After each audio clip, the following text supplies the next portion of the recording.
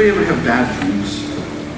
When I have a bad dream, I don't mean to put images in your mind, but when I have a bad dream, it's often one of two things. It's about a snake or it's about a crocodile. I've wondered, we read what we read in the scriptures, but I've wondered whether Jesus had bad dreams as he was heading toward the cross. He said 4 or 5 times, he told the disciples 4 or 5 times what was going to happen, like where it was going to go. And you read that, and you felt my emotion as I encountered it again. And it's like, oh, what you've done for us, and went willingly. I wondered if Jesus had bad dreams. I've wondered how the disciples felt as their worst night. That Friday must have felt like their worst nightmare, right? This is not what we signed up for. This is not the ending we would have written for this story. This is not what any of us anticipated this day was going to be about. It was only a few days ago we thought we were hailing the King of the Jews as he was coming into Jerusalem. And sure, there were a few people who kind of, they weren't really all that excited about his coming. Okay, maybe it was more than a few. But surely the tide was turning, and now this. Even when Jesus warned the disciples what was coming, I suspect that they thought he was just, he was speaking in metaphor, like it was picture language, right? Or it was hyperbole. Surely this was intentional exaggeration, language that was supposed to exaggerate it, and it wouldn't be anything nearly so severe as it ended up being. But the reality was that this was going to be difficult work that Jesus had come to do. I don't know what the nastiest jobs you ever have to do are. Did anybody have to clean up after the pet in the backyard? Yeah, that's nasty, right? Maybe you have to help with the cleaning around the house, or maybe some of you have dusting or vacuuming responsibilities in your home, or maybe you're a little older and you can clean in toilets. Like that's nothing on how nasty the job was that Jesus was sent by his Father to do. It was a nasty job, and yet it was such a wonderful job. It was the only thing that would do. It was the only way that he could accomplish the mission, was to go through the horrible and gross details that were required as part of the assignment. Because without the cross, there is no hope. Without the cross of Jesus Christ, there's no hope. And so that's what this day is about. And so this morning I just want to ask kind of a simple question, and I'll kind of ask it in 4 ways. But the simple question is this: what does your hope hang on? What's your hope hang on? I've got a coat rack in my office that's not worthy of hanging an awful lot on. It's one of those ones that you kind of get too much on one side, it tips over. So you just got to be kind of careful, on what you assign to it. It's not really worthy of hanging an awful lot on. What does your hope hang on? If you were to pin your hope, where would you pin it? If you were to nail your hope in order to secure it in place, what would you nail it to? Well, I'm talking about your hope, that thing that you count on, that thing that you turn to when stuff's going on that you don't understand. When you look around at the difficulties that are present, well, what is it that you turn to that you can count on? What is it that gives you a sense of security in the midst of the insecurities of life, or a sense of surety in the midst of the things that are not sure at all in our world? There's a sense in which we as followers of Jesus would say, well, our hope hangs on the cross. That's where Jesus was on that first Good Friday, of course. But the disciples would remind us the cross was the place where hope died. It's not the place where hope lived. Luke would say much the same in his gospel. He recounts after the events of Jesus' death and burial. There were a couple of disciples on their way on the road to Emmaus from Jerusalem, and Jesus comes and walks with them. And they said it themselves, Luke 24:21, they said, we had hoped that he was the one who was going to redeem Israel.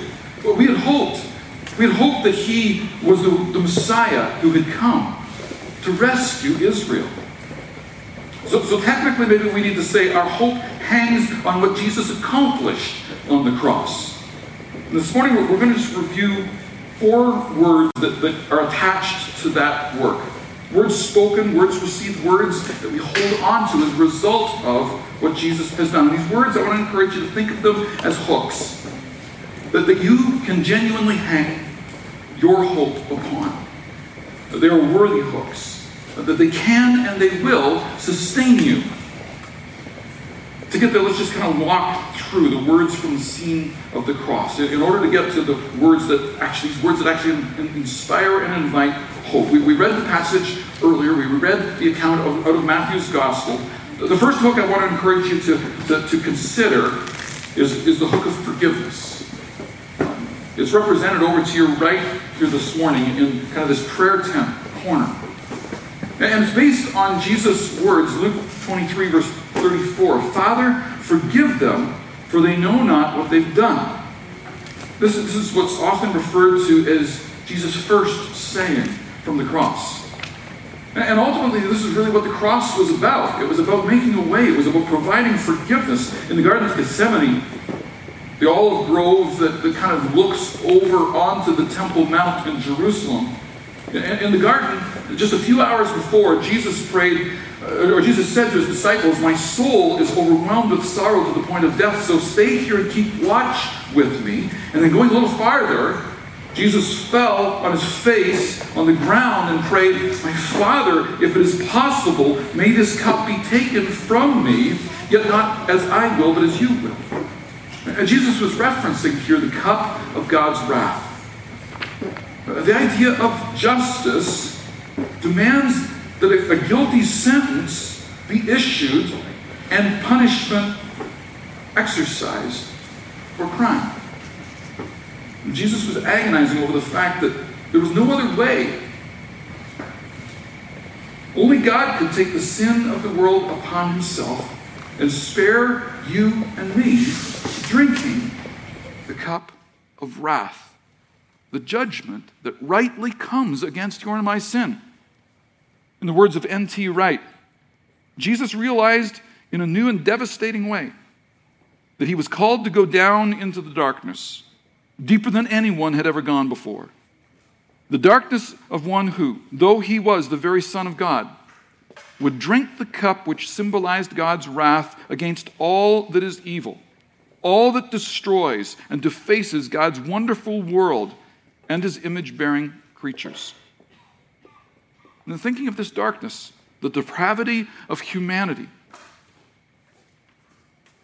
Jesus extended forgiveness. I mean, those words were spoken, Father, forgive them, for they know not what they do, were spoken to the guys who were executing him. We're in the process of drawing the life out of him through their abuse of him. And Jesus offers forgiveness to them, but he offers forgiveness to any and all who will turn to him, agreeing with him concerning the sin in our lives, agreeing that, yes, that is not okay, and then trusting him to be our rescuer, to be our Savior. The hook of God's forgiveness. It's a worthy place to hang your hope. And if this morning you want to or need to linger over that word of forgiveness and all that it means, the prayer tent corner over here is representing that word for us. You have an opportunity to do something physical with your confession. Literally, you're going to be invited to nail your sin to the cross. The second hook offered is the word surrender. It's represented here to your left, kind of by the parking lot door entrance here. Jesus' obedience to the Father was constant. It was unwavering. We see it through the Gospels. We saw it again in the Garden of Gethsemane when he said, not my will, but yours be done. Effectively, Jesus was saying, I know that there's no other way, and I'm committed to this path. And then Judas led the soldiers into the garden, and Peter drew his sword, and Jesus stopped him, and his words are significant. He says, do you not think I cannot call on my Father, and he will at once put at my disposal more than 12 legions of angels? In other words, Jesus is saying, Jesus had access to power that he chose not to use for his own rescue. Instead, he stayed the course on the path that would secure your rescue. Jesus had access to power that he chose not to use for his own rescue. Instead, he stayed on the course of the path that would secure your rescue. And he spoke words of surrender, again from the cross. Father, into your hands I commend my spirit, he says, Luke 23:46. And you and I, as we imitate Jesus, we're invited to surrender too. What are the things that you're wrestling with, perhaps? What are the areas that maybe God has been calling you to bring into submission to him, and it's a struggle? Maybe they're burdens that you've been carrying. What is it that you need to give up to God or to trust him with? Well, this morning, we'll invite you to maybe write those representatively onto a stone and then leave that behind as a symbol of trusting this burden, this thing that you've been wrestling with. Leave it with God. And we're going to invite you to take up a little cross and take that with you as a symbol of what you've surrendered. Just like Jesus surrendered to the Father, I'm choosing to surrender to him myself. The hook of surrender, the hook of forgiveness. The third hook upon which we're invited to hang our hope is the word presence. It's represented in the corner here by the whiteboard, kind of over near the entrance. Presence. Jesus' sacrifice of himself for you on the cross secured your and my access to the Father, and thereby his presence to us. Sin has always separated human beings from our holy God. The Jewish temple reminded everybody of this. The veil of the temple was this enormous, super heavy curtain that hung floor to ceiling to floor, in the temple. And that curtain served to set apart the Holy of Holies, where the Ark of the Covenant had been placed. Everything that symbolized God's intimate presence was there. And the curtain emphasized the fact that sin is a barrier to God. This was the final work for Jesus to complete, to remove that barrier. He would remove the barrier between God and humanity. The gospel writers all tell us how with Jesus' final breath, he cried out from the cross. Luke records Jesus having been quoting Psalm 31, probably reciting the psalm to himself in the midst of his agony. And then John gives us his actual final words. You know what they are? It is finished. The entire difficult work the Father had given the Son to do, all of its gory complexities had been accomplished. It was complete. And then Matthew, Mark, and Luke each record the fact that the temple curtain was torn in two from top to bottom. Top to bottom. Top to bottom. That's no act of mankind that does that. God tore that veil in two. Access to the presence of the Father was now available. The writer of the book of Hebrews, he explains this for us. Hebrews chapter 10, verse 19. So, dear brothers and sisters, we can boldly enter God's most holy place because of the blood of Jesus. By his death, Jesus opened a new and life-giving way through the curtain into the most holy place. And then the writer goes on, he says, and since we have a great high priest who rules over God's house, let us go right into the presence of God with sincere hearts, fully trusting him, for our guilty consciences have been sprinkled with Christ's blood to make us clean. And our bodies have been washed with pure water, all because it is finished. It's done. The assignment that the Father had given to the Son had been completed. Forgiveness, surrender, presence. And the cross bids us, leads us to hope. Hope is represented in the corner over here by the stairs. Jesus' assurance to the repentant thief on the cross, we didn't read that earlier. Luke 23:43, you'll be with me in paradise. That's the assurance that's issued to the criminal who was dying beside him. Our greatest fears, our worst nightmares have been addressed by Jesus. The Apostle Peter, he encourages us in light of these things, in light of the forgiveness, in light of the assurance, in light of the presence of Jesus, the surrender, the presence, the hope. Peter encourages us to live with great expectation in light of all of this. 1 Peter chapter 1, verse 3, all praise to God, the Father of our Lord Jesus Christ. It is by his great mercy that we have been born again. Because God raised Jesus Christ from the dead. We'll get there on Sunday, okay? I know. Now we live with great expectation. And we have a priceless inheritance. An inheritance that is kept in heaven for you.